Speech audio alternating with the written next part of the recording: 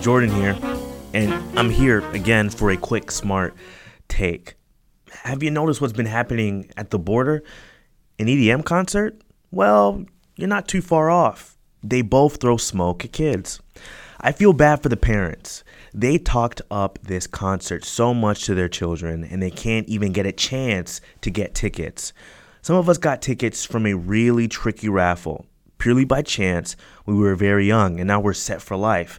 We didn't even have to ask. What if I wanted to go to a Wu-Tang concert instead? Sure, the concert is getting full, and we're running out of space, but we were saying that for years. And let's be honest, we were saying that during the Holocaust too. And those that got sent back were hit with Nazi flatulence. I heard that's a pretty bad type of gas. Awful concert alternative too. Look, all I'm saying is, let's give all these potential concert goers a chance. At least that. A chance to get a ticket. Look, and lastly, when we don't keep our minds open, we stay stuck in the past, and we end up buying vinyl for the wrong reasons.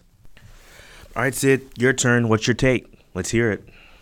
Perfect love casts out all fear. So if we are afraid of others or of an invasion, then we cannot properly love others.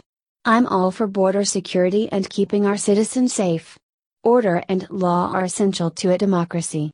And in addition to this, let's not be afraid. We don't have to choose one of two options. Can we be firm in what we believe in, and be compassionate?